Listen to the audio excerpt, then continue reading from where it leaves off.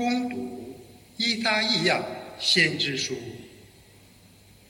上主天主这样说：你要大声疾呼，不要停止，像号角一样高声喊叫，向我的子民宣布他们的过犯，向雅各伯家指出他们的罪孽。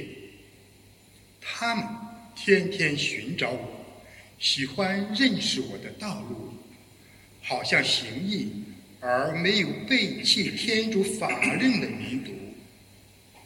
向我要求正义的措施，期望天主接近他们。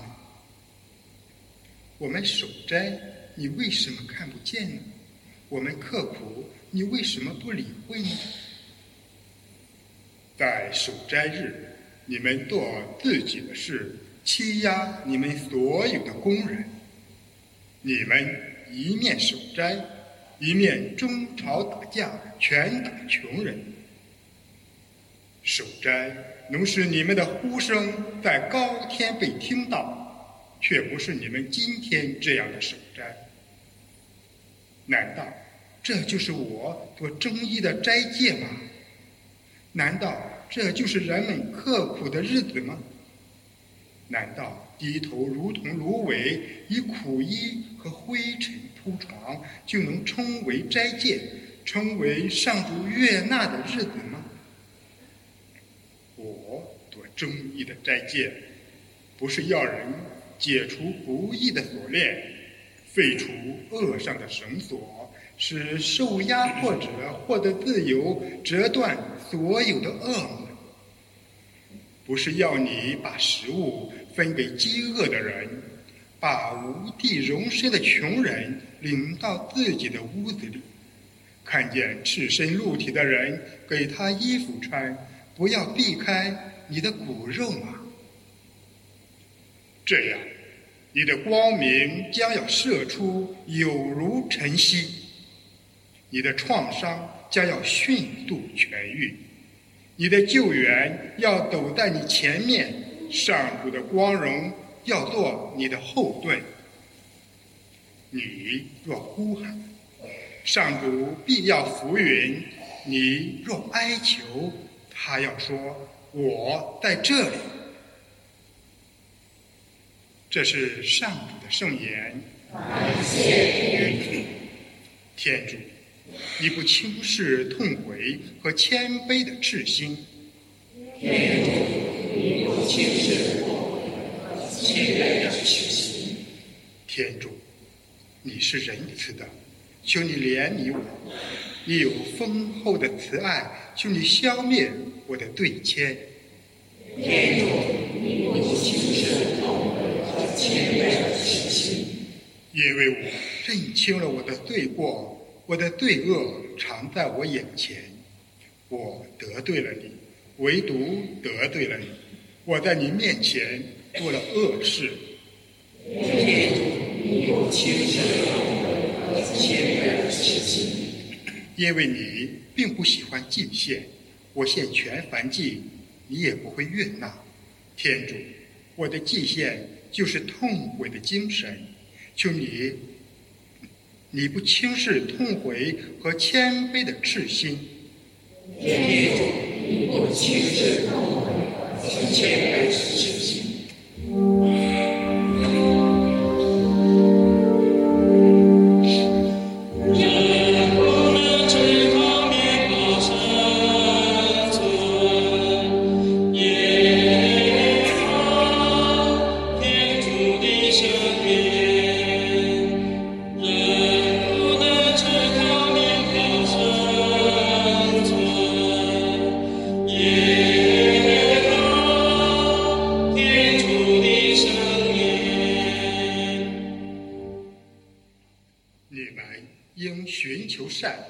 不可寻求恶，这样你们才能生存，上主也必与你们同在。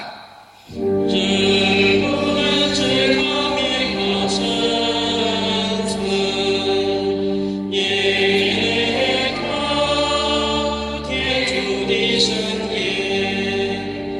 人不能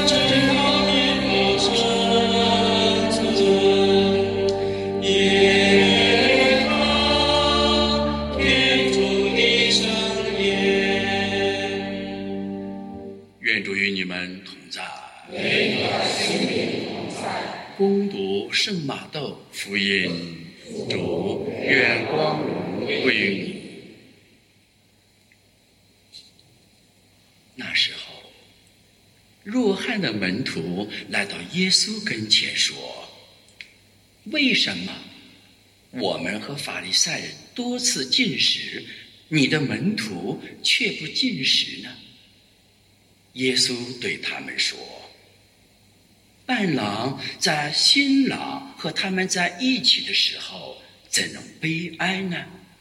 但日子将要来到，当新郎从他们当中被解去时，他们就要禁食了。”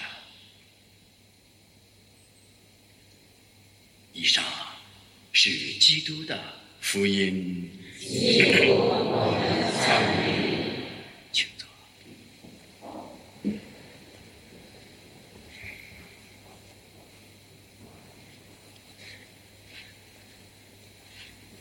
以下的现象，难道是禁食吗？在敬天祭礼感恩圣祭中，听到手机的噪音声，是守斋禁食吗？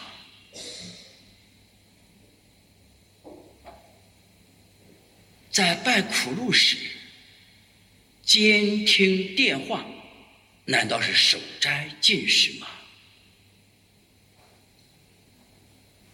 在参与弥撒时，分心走意，难道是禁食守斋吗？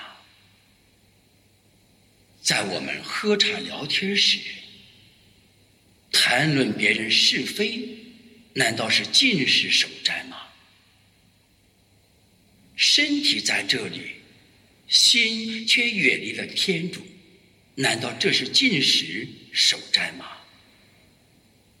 在四旬期中，我们应当与大自然和谐共生，应当谦卑自下，应当多考虑别人，经常自我考虑，难道这是守斋禁食吗？